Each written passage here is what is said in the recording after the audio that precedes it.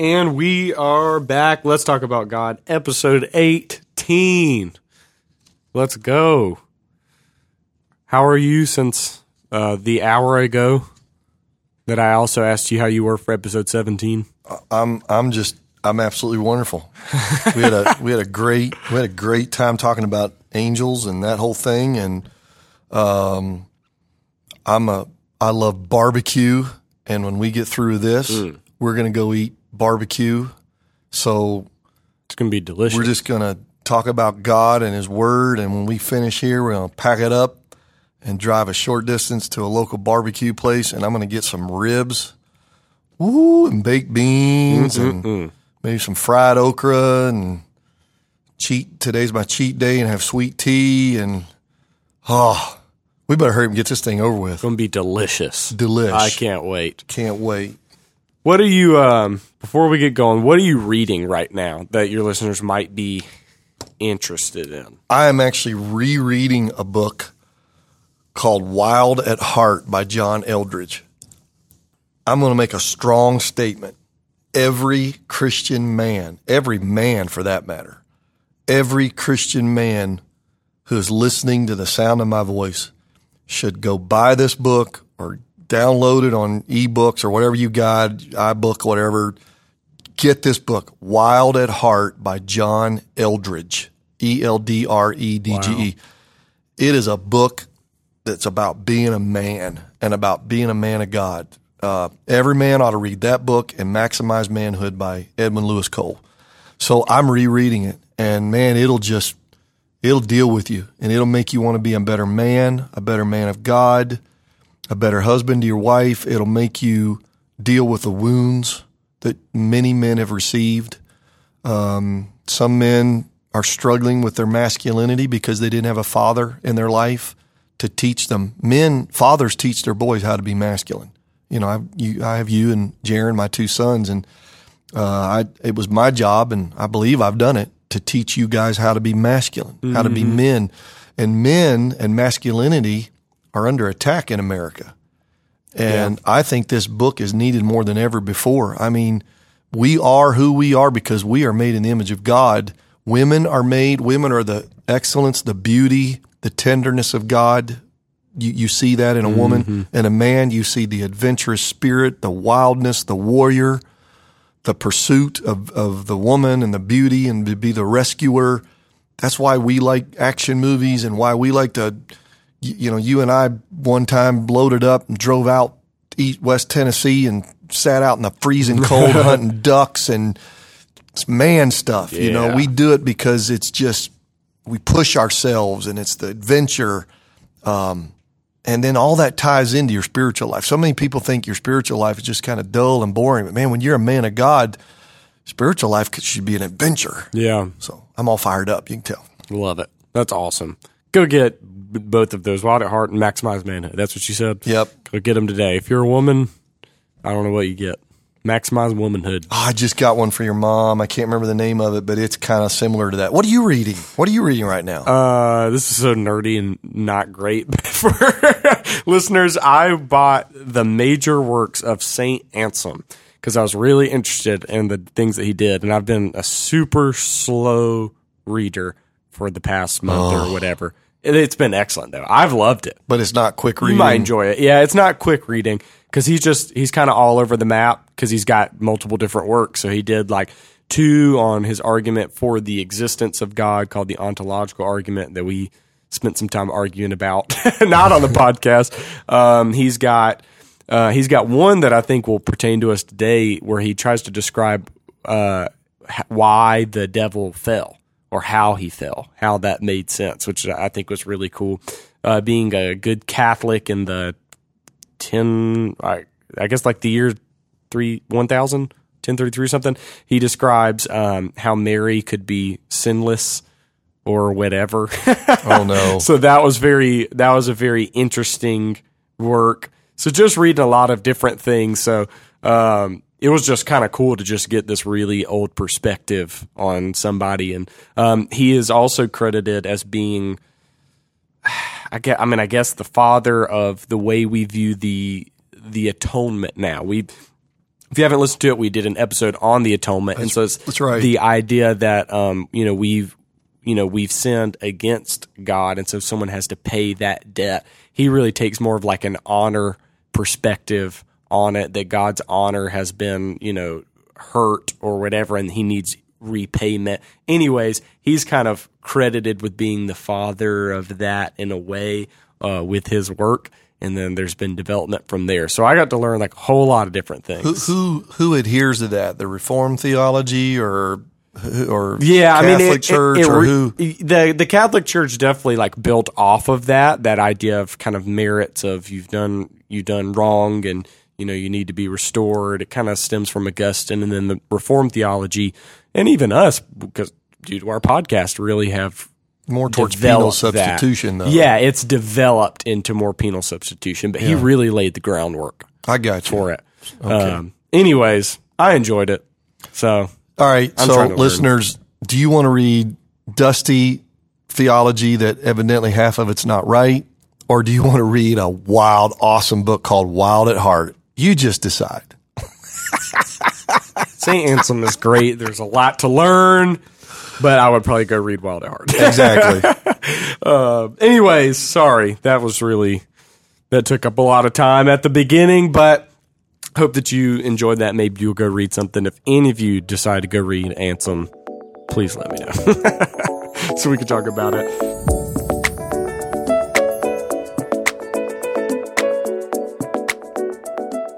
Today, we are going to demonstrate our knowledge on a certain topic. You just did not do that. That was awesome. No. That's so bad. Come on. I'm just trying to improve our spirits. Oh, no, that's so bad. To our listeners, I apologize. He's really punny today. He's a punny guy. Oh, my goodness. Our standard for jokes have really fallen, don't you know? Speak for yourself. My standards are still up. Okay? Yours have dropped to below the line. Oh, that's Demonstrate. Funny. That's just hilarious. That was a good one. I want to be a messenger of knowledge today. You listen to the last video. All right. Today we're talking about demons. That's where we're going to demonstrate our knowledge. If you haven't checked it out, our previous episode was on angels. And so we'd really like you to check that out first. You can still totally listen to this episode on its own today.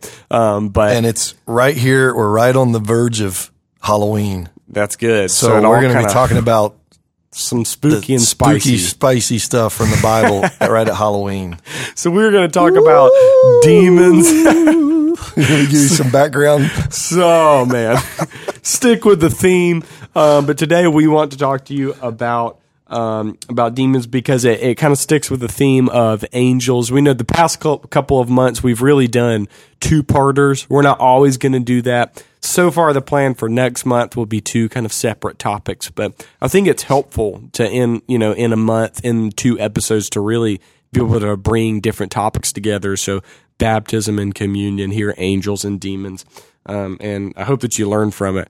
So as always, we're going to start with our 30-second definition. What's your 30-second definition? What is a demon? What are demons? Demons are fallen angels that fell with Lucifer, who deceive and receive false worship and do Satan's bidding and possess certain individuals.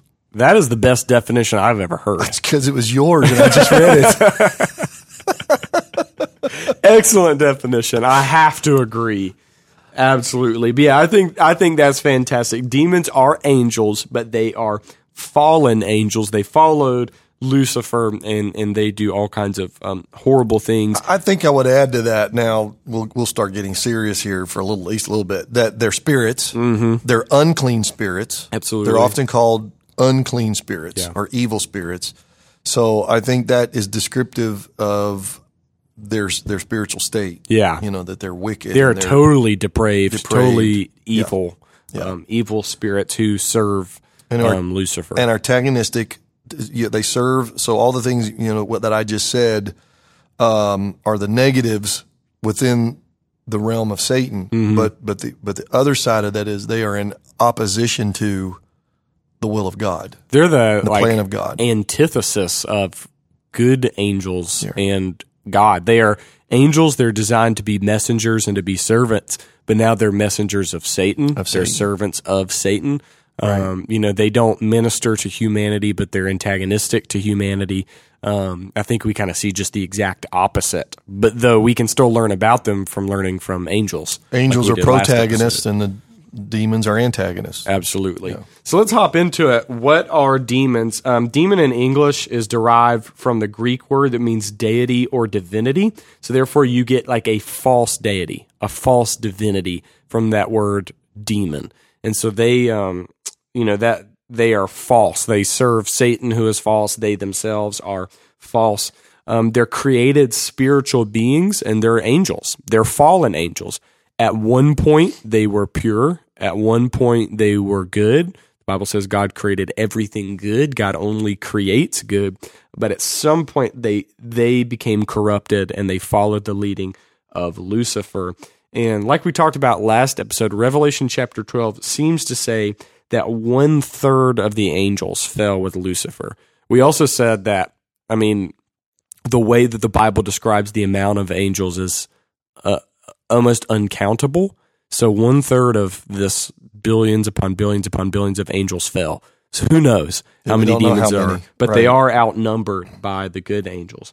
They're completely corrupt and evil. The Bible makes no mention of reconciliation to demons, no redemption. They are lost, and their eternity is to be in hell, which was actually completely designed for them. They're spirits, and so they're extra strong, but they are definitely not as strong as God. They're immortal, but I wrote down they are not going to like where they end up for eternity. They end up in hell, at all. Gehenna, for eternity. The Bible often uses the word spirit to describe demons. So like you said, an evil spirit or an unclean spirit. And I think this is interesting. Demons are often described by what they do. Mm-hmm. And so in the Bible, we see things like a spirit of infirmity, or Jesus says, come out of him, you dumb and deaf spirit. Which would be mute. Yeah, mute. Yeah. It's Old King James, but mute. Yeah. So you see that demons are associated with what they do. And so I want to ask you this question. Do you think it's safe to say that there might be a demon for any sin or evil thing found in the Bible? It could be. There's nothing in the Bible that specifically says that, because sins often, flow from our choices, and the devil is not the only source of sin. So you have the three enemies of the soul, which is your own flesh, the devil, and then the world and this world system, which is antagonistic to God and his plan. So you might be stretching a little bit to say that, because then you're going to blame the devil for everything. When a lot of things, sometimes it's us and our flesh, or it's because of somebody in the world that's influencing us. And even though it's indirectly this way of the devil, but it is safe to say though, that there are times where Satan is behind certain situations, negative situations, whether that is a sinful act or whether that's a condition brought on by, for example, a spirit of infirmity, that you can be sick because of Satan doing something to your body. And let's be clear here now. You're an unbeliever. You're not born again, so you are under the rule and reign of the devil. Yeah. And then Satan, just wanting to give you a hard time, makes you sick, and it's because you're allowing him to have access in your life. If you're involved in anything that may even remotely connect with the occult or something along that lines, that opens the door for even greater opportunities for that. And of course, ultimately, we'll talk about this demon possession. So the devil can do a lot of those things. There's things that the devil can get involved in that can affect you. At the time of this podcast recording, just recently, we've had the shooting in Texas, where the guy with the rifle lost his job, and 2 police officers pulled him over, and he pulls a rifle out and starts shooting, and then just kills several people and wounds a number of people before he was taken out. I know a lot of times some of this could be, there aren't easy answers, could be mental illness, which is a very real condition, chemical imbalances, whatever. But I think the vast majority of these situations with these mass shooters, there has to be, Evan, demonic involvement. Yeah. So either whether influence or possession. There has to be the coldness and the cruelness and the inability to cherish life. I mean, I think it's right up there with terrorism. Yeah. The terrorists who just have no value for human life. I think that's you drop to the depths, the lowest depths of wickedness, and there you find Satan in hell. Yeah, I would totally agree. I think it just goes beyond. I mean, even for just sinful humanity, it goes down to the depths, to the bottom of the floor. It goes past all logic. You don't even care about your own life. I think that takes a special influence of evil. Oh, yes, no doubt. And that's what Satan wants to see in the world. We see demons, especially in the New Testament, because Jesus is casting them out, and then later on his apostles and disciples and things like that. But even in the Old Testament, do we see demons pictured? If so, maybe not that much.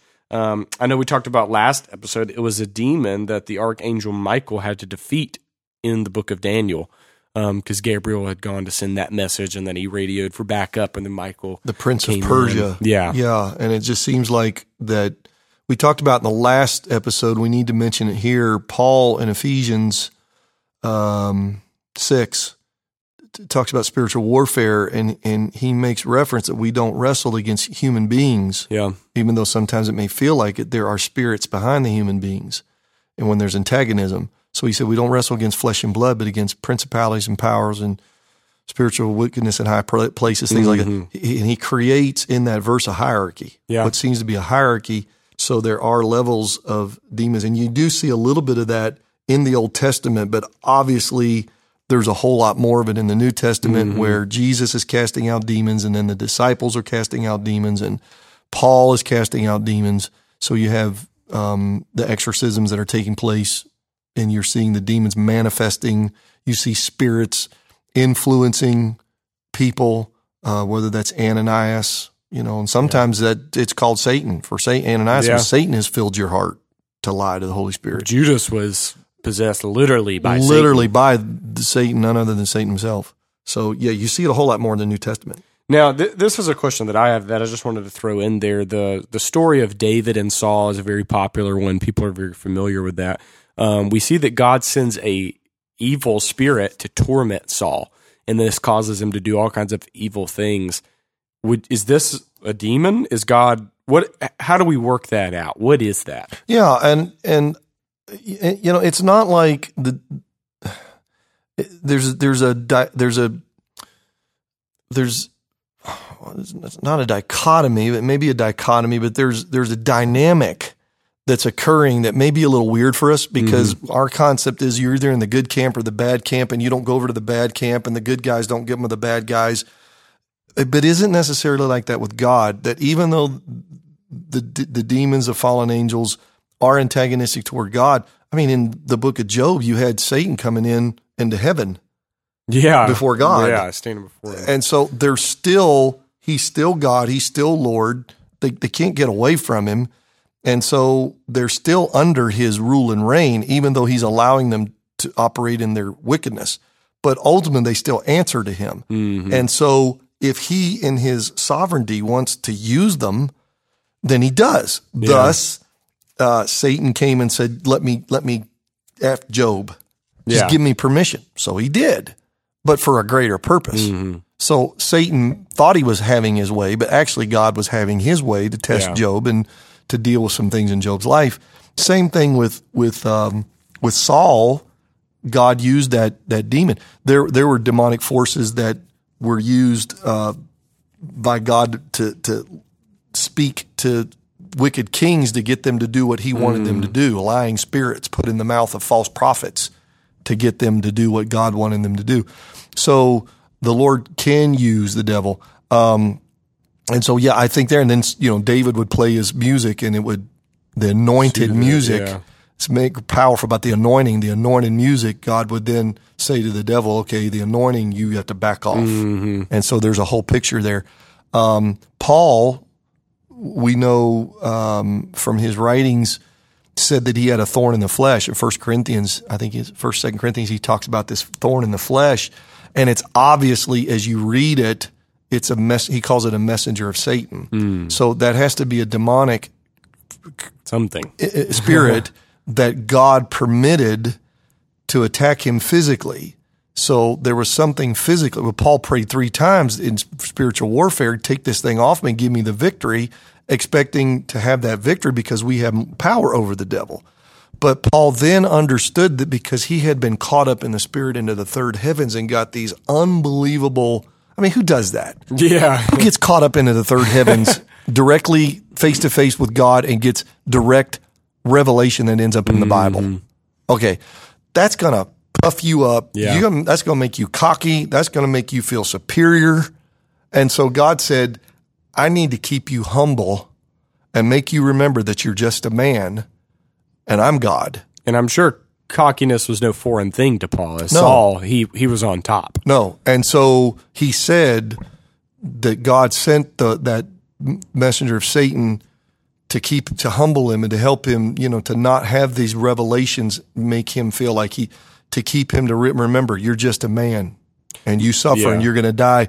And Paul said, it's amazing. Instead of grumbling, griping about what the devil was doing to him, he said, it's cool. His grace is sufficient for me because I'm learning that in my weakness, he's my strength. Yeah. And so even when the devil, that's just a good lesson right here, is even when the devil's attacking you and you should go into spiritual warfare, but if the Lord says, nah, he's doing something on you on purpose, then you need to say, God's still in control and it'll pass. God, if not, God will get me through. I'm still trusting him. Yeah. Devil, you're going to lose either way. He's a lion on a leash. Yeah, God's holding a lion on a. Oh, I like that. I like that. I'm pretty sure I stole that from Matt Chandler, so don't give me credit. That's a good one. I like it. Lion on a leash. So while we're on that, just going off on a little bit of a rabbit trail, I think people are going to walk away from that and go, okay, the Apostle Paul, God allowed a spirit to do something for him.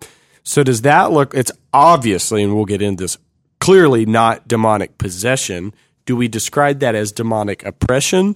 And then 2, do we describe that as normative or something that God specifically allowed to the Apostle Paul, who got caught up in the third heavens and did all kinds of things that could puff him up beyond the normal individual? I don't know that it's normative, but you cannot say that God can't use the devil for his ultimate purposes and plans in the life of a believer. You can't say that because you go from Job to Paul, there's just 2 tremendously powerful examples of righteous men. Yeah. I mean, when God's bragging on you, hey, Satan, if you consider my servant Job, I mean, when God brags on you, that's pretty good. Yeah. I mean, you can't get any better than that. So, but is it normative? I don't know. I think God does. I think God can. And if he does, ultimately it's for a greater good. And you're going to come out on top because Job had a little self-righteousness. He was righteous, but I think Job had a little bit of self-righteousness in him. And God used that situation to humble him and to get him, to get that out of him. So see, God's going to ultimately work for our character. But I think more, when you talk about normative, I think it's more of the attacks of Satan, spiritual warfare, even oppression is still, I think oftentimes, of course, demon possession, my theology is really strong here today. I think yours is the same way. I do not believe that a born-again, spirit-filled believer can be demon-possessed. Yeah, absolutely. So I'm against that. There are people who do, but I'm not. That's not happening for me, okay? Even oppression, I think, happens to unbelievers, okay? Now, in the midst of warfare, you can feel like you're oppressed. There can be an onslaught. It could be a strategy of the devil to try to make you feel like you are overwhelmed. Because if I'm oppressed, it means I am under the heavy hand of Satan and I can't do anything about it. Now that's not in line with what we know. We have more power than the devil. Jesus said, behold, I give you power to tread on serpents and scorpions and over all the power of the enemy. Nothing shall by any means harm you. So we have authority over the devil. But there are times in spiritual warfare, you can be in a battle and it feels oppressive. But if you keep fighting, ultimately you win and the oppression leaves. But people who stay under a cloud of oppression, I think, are unbelievers who are Satan is coming on them. Could be somebody who's backslidden, somebody who's grown weak in the Lord and they're not where they need to be. So it's too complex. There are too many nuances to this. I think, but spiritual warfare, the battle is the normative for us, where we're wrestling and fighting. So for someone who maybe is listening to this or is just maybe a young Christian, that they don't have reason to walk away in anxiety and go, well, maybe X, Y, Z is demonic oppression or demons or... No. Do we walk away from Paul's situation worried, or we walk away going, okay? No, I don't. And you got to be careful that you don't go down the trail, which I've seen people do, of everything's the devil. Oh, the devil's doing this, the devil's doing that. I remember Dad said one time, he said, I don't even know if the devil's been to, and he named the town. He said, I don't even know if the devil, Satan, has ever even been here, but we blame everything on Satan. Satan's do this, devils do it. You don't want to blame everything on the devil. Most stuff. If it is Satan, okay, it may be at first you don't realize it. You think it's natural situations. But if it continues and then you start praying, the Bible says we are not ignorant of the devil's schemes. That's good. And there is the gift of discernment, especially if you're filled with the Holy Spirit. You have readily available a gift from the third person of the Godhead that will help you to discern whether this is caused naturally or whether there's a demon behind it. So when that woman with the humped over back was in the synagogue and Jesus healed her, it wasn't just a physical condition. He said she had a spirit of infirmity. It was the devil causing her to have back problems. But Jesus discerned that. It wasn't clear. It's not like she was seizing and being thrown into fires or, extreme like manifestations. The other demons. Yeah. Right. It can be mild or it can be blatant. So you'll know if the enemy is behind it. And some of this is going to feel subjective more than objective, but that's because it is subjective. If you are in a battle fighting against the enemy, God works through you one way, he speaks to me another, but the Holy Spirit has a way of letting us know. And I've had it happen where I thought it was natural circumstances or people causing my problems, but then the longer it went on and I sought the Lord and I said, God, this isn't getting better. Then I had revelation through the Holy Spirit. Hey, this is not natural. This is supernatural. Yeah. There's a demonic force behind it. And then my whole attitude changes because then I go into warfare mode. Yeah. Then I start taking authority over the devil. You fast, you pray, you get in a whole different mindset. You go into battle mode. You throw your fist up and say, okay, devil, so you're behind this?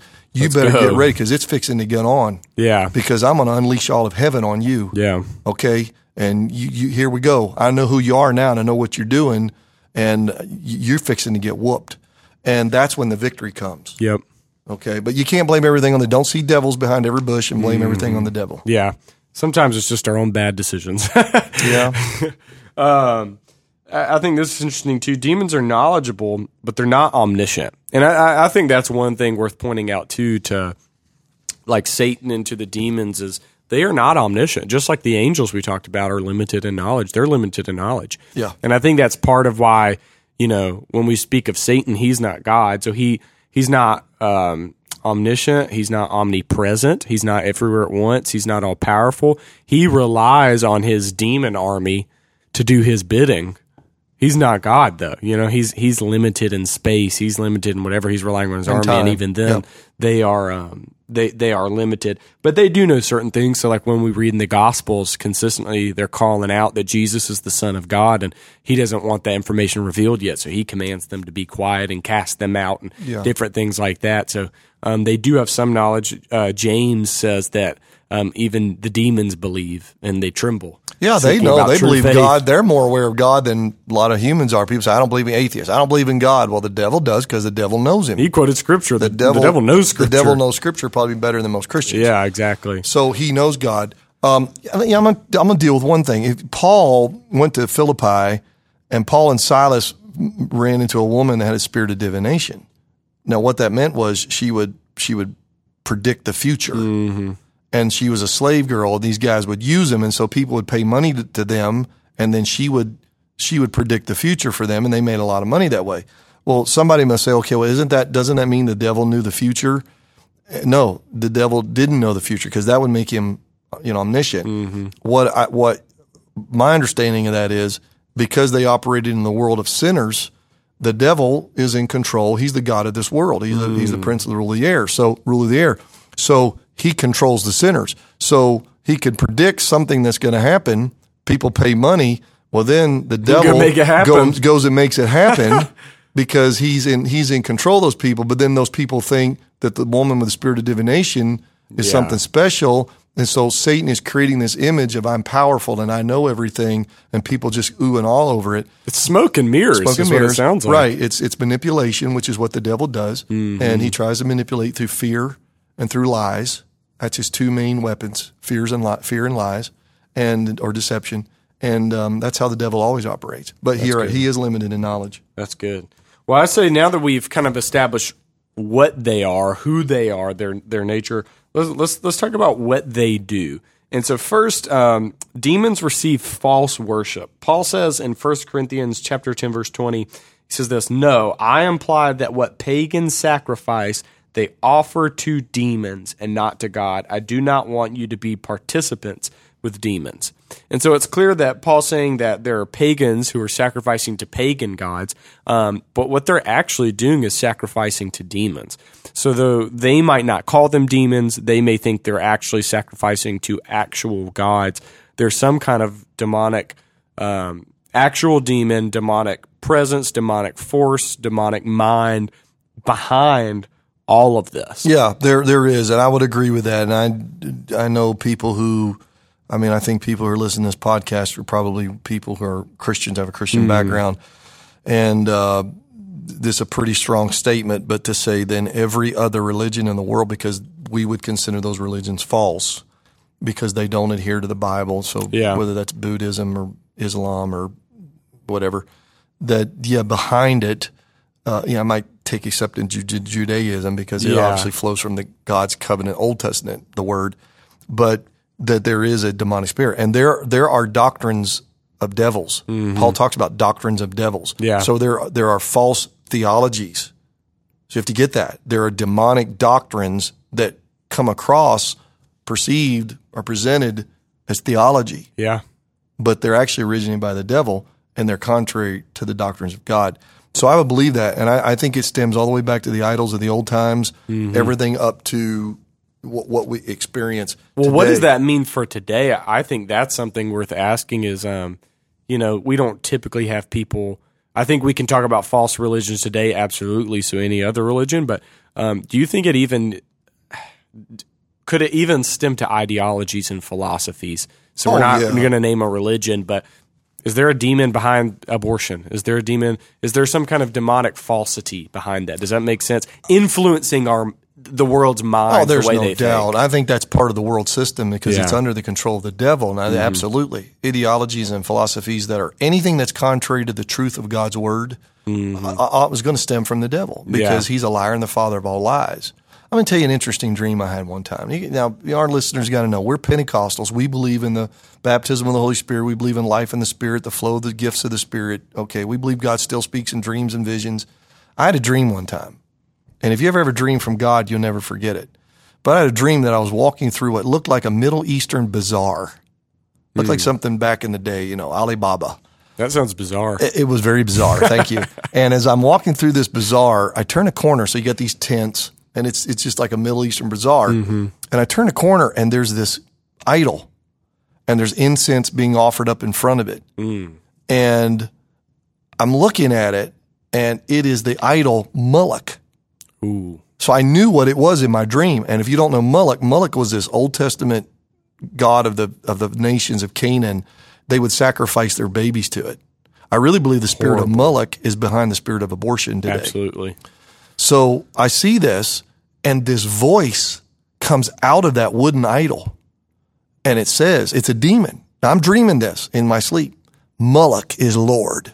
That's what I hear. And in my spirit, in my dream, I'm standing the Holy Spirit rises up, and you talk about ticked off. I looked at it in this voice. I said, no. I said, Jesus is Lord. And when I did, in my dream, the demon shot. It was possessing the idol. Yeah. It shot out of the idol like a cannon. It shot it up in the air, and then it fell back down and went into the idol. And then my dream ended. Wow.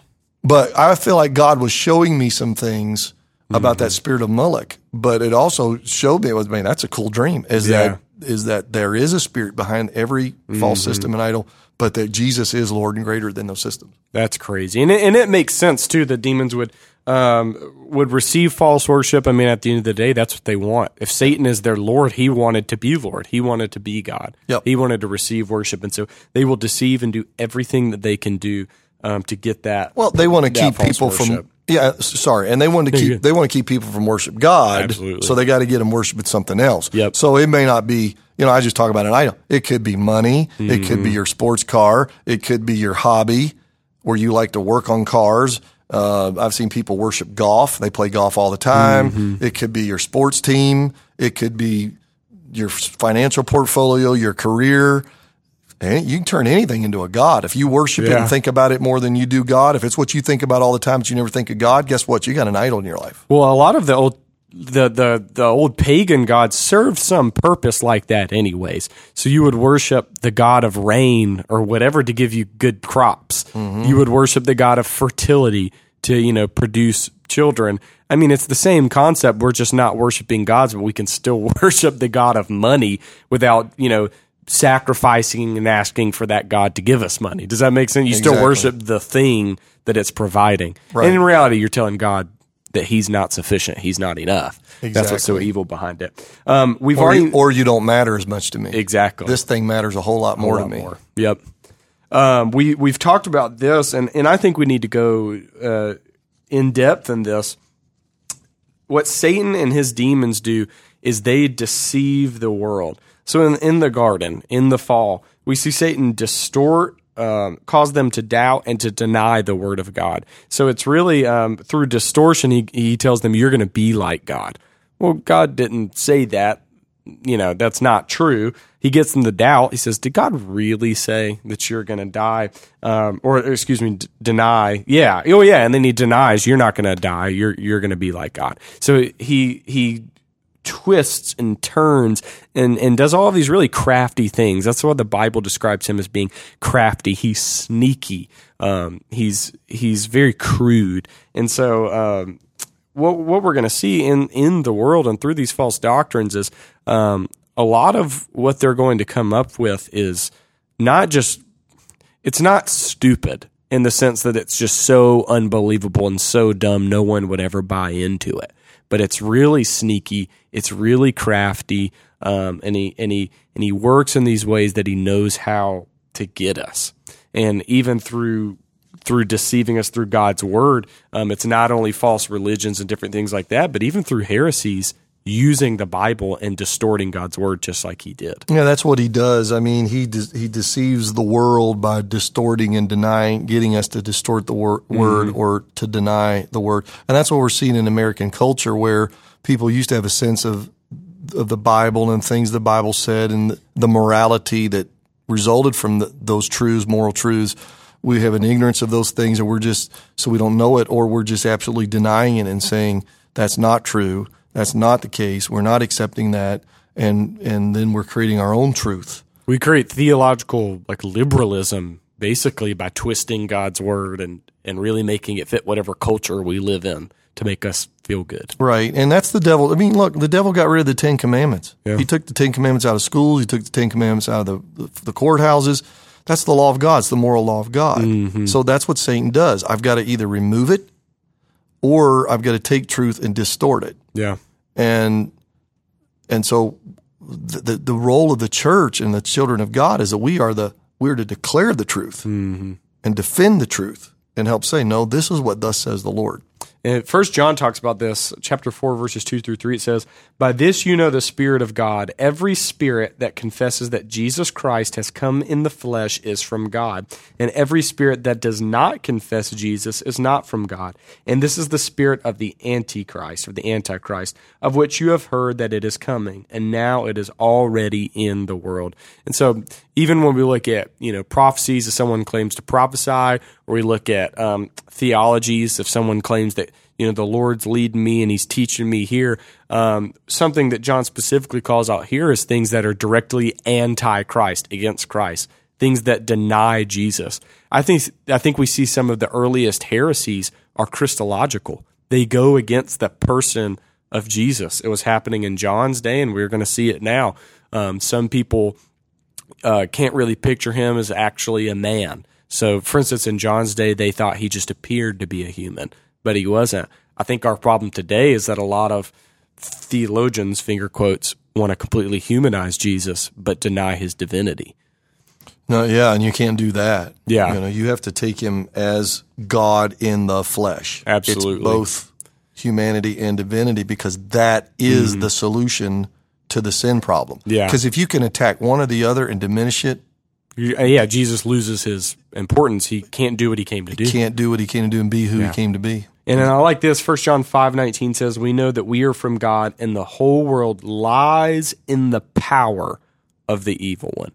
Now that's a scary statement. Lies in the power of the evil one, which just kind of shows why they do the things that they do. Yeah, he's the God of this world. Yeah. I mean, that's why he told Jesus, "I can just worship me, and I can give you all the kingdoms of the world. They're mine to give." But again, that's true up to a point. God is still ultimately in control. They're pawns on the chessboard, and Satan is too. Yeah, God's exactly. still in control. Well, let's move on to this next point, and this is probably what most people are thinking about, most people wonder about, they have questions about. It's very clear that demons possess individuals. They even possess animals. There are people who have demons. So throughout the Gospels, we see this take place. We see demon possession in children. It cause them to seize, to foam, cast themselves in flames and different things to try and hurt themselves. We see one man who was demon-possessed who couldn't be bound by chains. He was that strong. The Gerasene demoniac, he actually was possessed not just by one demon, but by a legion of demons. They said, "We are legion." And wasn't that 6,000 if you took a Roman army? It was thousands, yeah. Yeah. So he was possessed by thousands of demons. And it could be he wasn't possessed by thousands, but it just could have been possessed. That legion was a name representing strength or something. an unbelievable number. Oh, I see what you're saying. Yeah. We see demons causing people to be mute and deaf. We see Jesus cast demons into pigs. So he cast them out of a man and into the pigs. So apparently animals can be possessed. But I don't think this is the norm. I don't think we have to go around casting demons out of animals. Unless you're a cat. Yeah, unless you're a cat. No, I'm just kidding. All the cat lovers are getting mad at me now. Just kidding. Just a joke. Just a joke. That's hilarious. But we do see demon possession. Now, before we move on into some other topics, I don't know if this is the proper word. Can we discuss the metaphysics of this? Like, who are we and what are demons, that we are people that can be possessed and demons can possess people? What is our nature or essence? I know that's a deep conversation, but maybe that gets back into the trichotomy discussion. What does that mean about how God made us? Well, that's kind of crazy. No, there's an answer. We're spirit beings. Okay, we're spirit beings, and so there is a spiritual aspect to us. We're not very aware of it a lot of times because we're so used to living in a physical world with a physical body, and so we focus on the physical material, but there is a spirit. When you got saved, your spirit man was made alive. Mm-hmm. So you became aware of it when you got saved. If you're listening to this podcast and you got saved, you got born again, you became keenly aware of that spirit because it resurrected. It came alive. Not only that, but the Holy Spirit joins with your spirit. Yeah. So he who is one with the Lord is one with him in spirit, the Bible says. So there is a union of the Holy Spirit of God with your spirit. So that's why we say you have the Holy Spirit inside of you, or the Spirit of Jesus is inside of you. So then you become even more keenly aware of spiritual things or spiritual life or spirituality, but you're learning it from a holy experience because it's God. Yeah. Okay. But take that and go to the opposite end where somebody gets involved in the occult, or a door is opened through drug use, and there are certain activities and things that we can't say this definitively, can't give a list, yeah. okay, but just from anecdotes and experiences and history, certain things, certain styles of music, different lifestyles open the door to demon possession. And so where a Holy Spirit of God joins with your spirit, evidently the unholy, unclean spirit somehow connects with your spirit man and then takes up residence and possesses you and then influences and controls you. And to the point that, metaphysically what you say is then it is expressed, because just like where I'm in the spirit, the Holy Spirit lives in me, and then it affects my soul, it affects my mind, my heart, my thinking, my emotions, and then it is reflected in my physical being, what I say, what I do, what I don't do, how I react. Same thing once you're possessed by the devil, then your mind becomes corrupt. Demon-possessed people have a terrible, filthy mind. Their heart is filled with wickedness. They have evil in their heart. They want to hurt people, do bad things, deceive people, and then they do crazy things like get guns and shoot people or trick people or deceive people or try to hurt people because it is the devil in them. They get supernatural strength.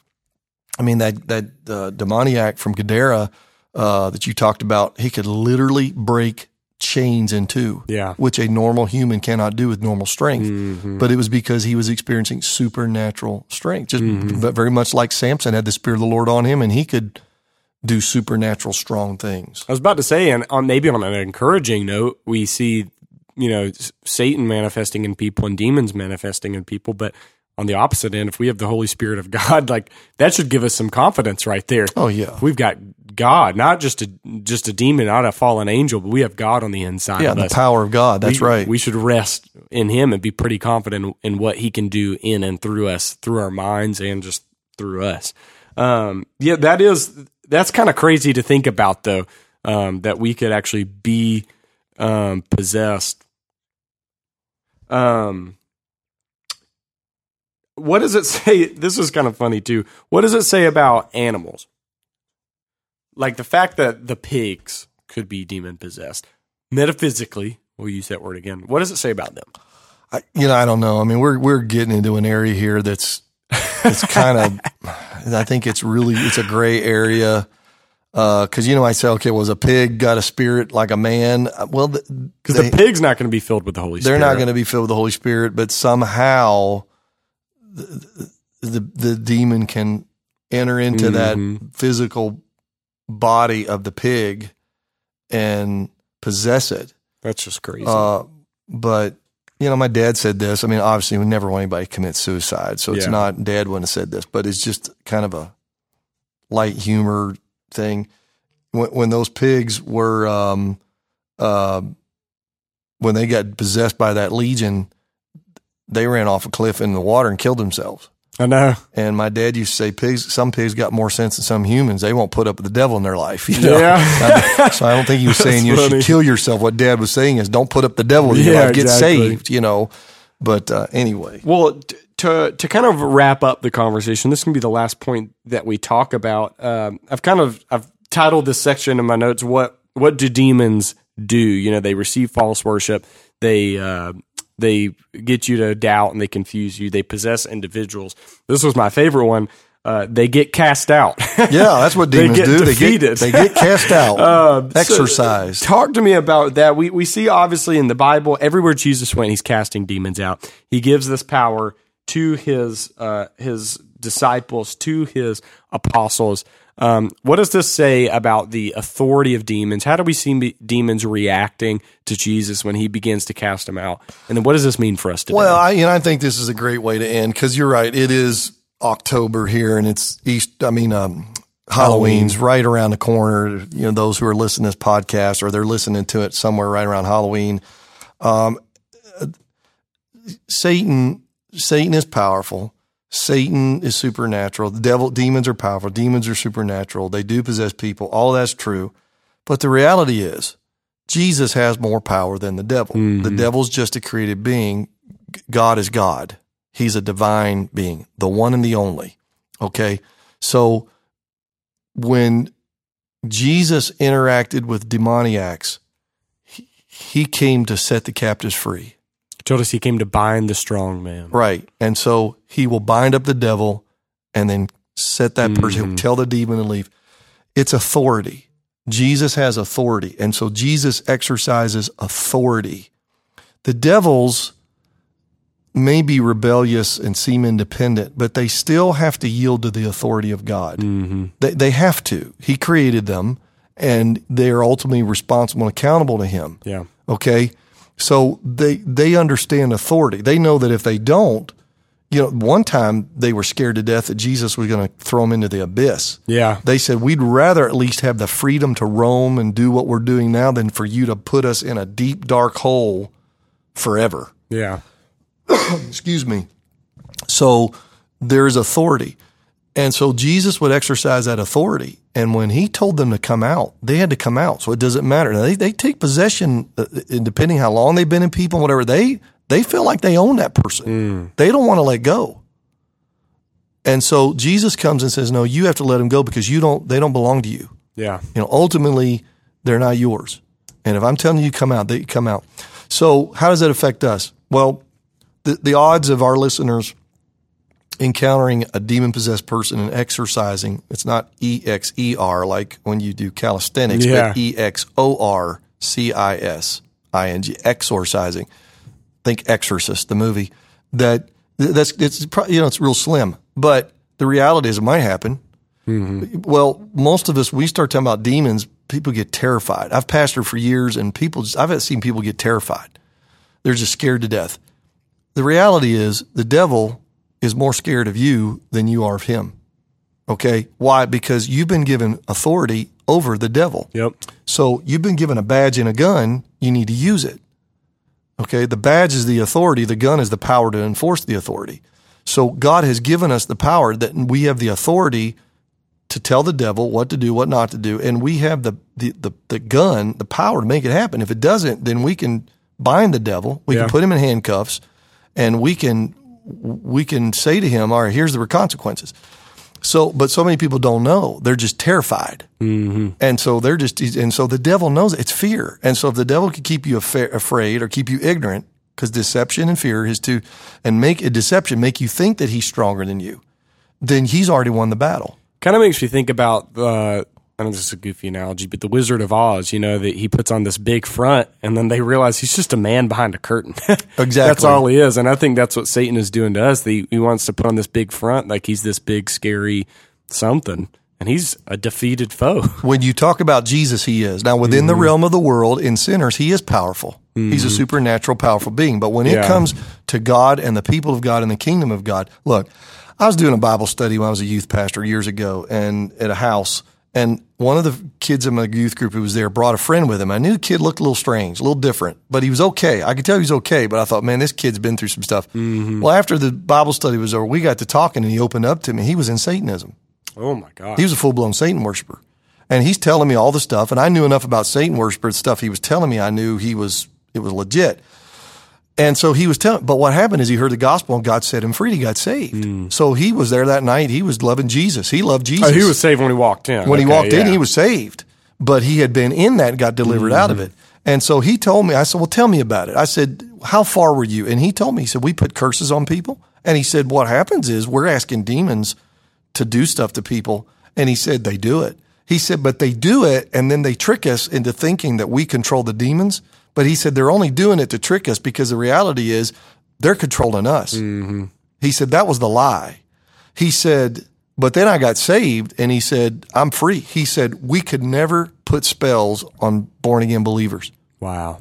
He said, we could put spells on sinners all day long. But he said, we could never ask because the demons can't cross the bloodline. That's good. He said, they couldn't do it. He said, so you'd try to put a spell on a Christian. He said, it wouldn't work. He said, but I'm going to tell you right now, this is the thing he said to me. I'll never forget it. He said, but let me tell you something. He said, with all these things I'm telling you about the devil, here's what I know now that I'm born again. He said, God has more power under his pinky fingernail than the devil has in his entire kingdom. That's great. So we have more power than the devil. We just have to learn to exercise that power and authority. And even if you ever did encounter the believers who are listening, a demon-possessed person, you don't get all fired up. You don't get scared. You don't start freaking out. You just need to stay calm like policemen do when they're dealing with somebody, a criminal. You just stay calm and you may have to pray and say, okay, God, now you've given me authority. I'm not going to get all bent in shape here. I'm just going to operate in your power.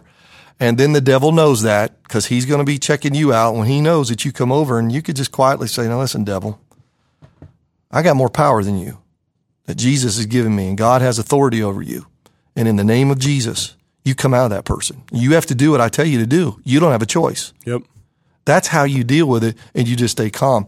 A lot of people know who Perry Stone is. He's a big televangelist, and I remember I heard Perry Stone say when he was a young evangelist in Virginia, he was in a Church of God camp meeting. There was a demon-possessed guy in the altars.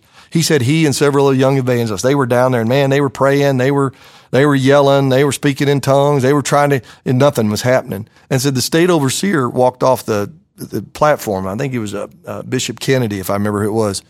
And Perry went over and got him. Said, Bishop, come over here. Said, we got a young guy that's demon-possessed. We're trying to cast him out. He said he never got worked up, he said, okay, Perry, walked over. He looked at the guy and said, devil, in the name of Jesus, I command you to come out of him right now. And Perry said when he said it, he said the demon came out of that guy. There was a manifestation. Mm-hmm. The demon left. The guy was set free. He said, okay, Perry, you take it from here and get him right with the Lord. I'll see you later. He walked on. He had somewhere to go. And Perry Stone said, I learned that night that it's not all the hype and getting all bent out of shape. It's just quietly exercising the authority that God has given you. We've got more power than the devil. As a child of God. As a child of God, yeah. It reminds me of the 7 sons of Sceva who tried to manipulate God's power, manipulate Jesus, and it didn't work. They got beat up. Yeah, and he said, Jesus I know and Paul I know, because they said, we in the name of the Jesus that Paul preaches about, you got to come out. And he said, Jesus I know and Paul I know, but I don't know who you are. But so as a born again Christian, that's you. That's your power. I think I preached your Lord. Yeah, I preached a sermon one time. I think about that, and I entitled it "Known in Hell."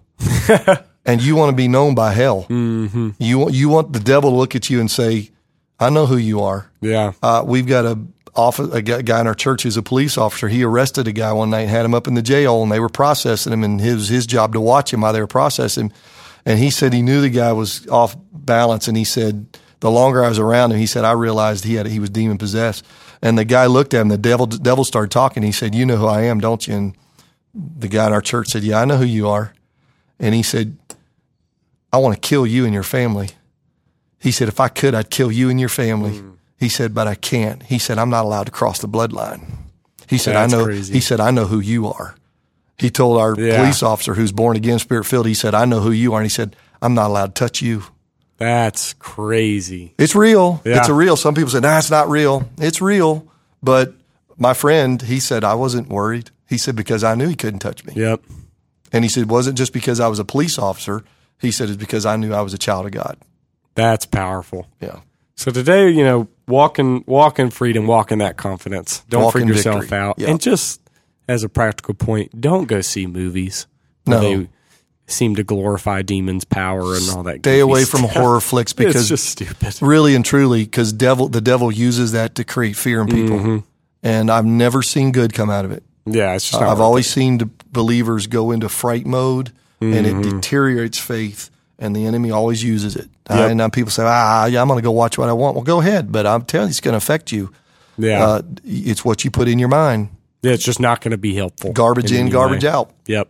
Well, thanks so much for listening today. I hope that you've enjoyed our discussion on angels and demons. If you would go to the High Praises Church Instagram page, High Praises Church Facebook page.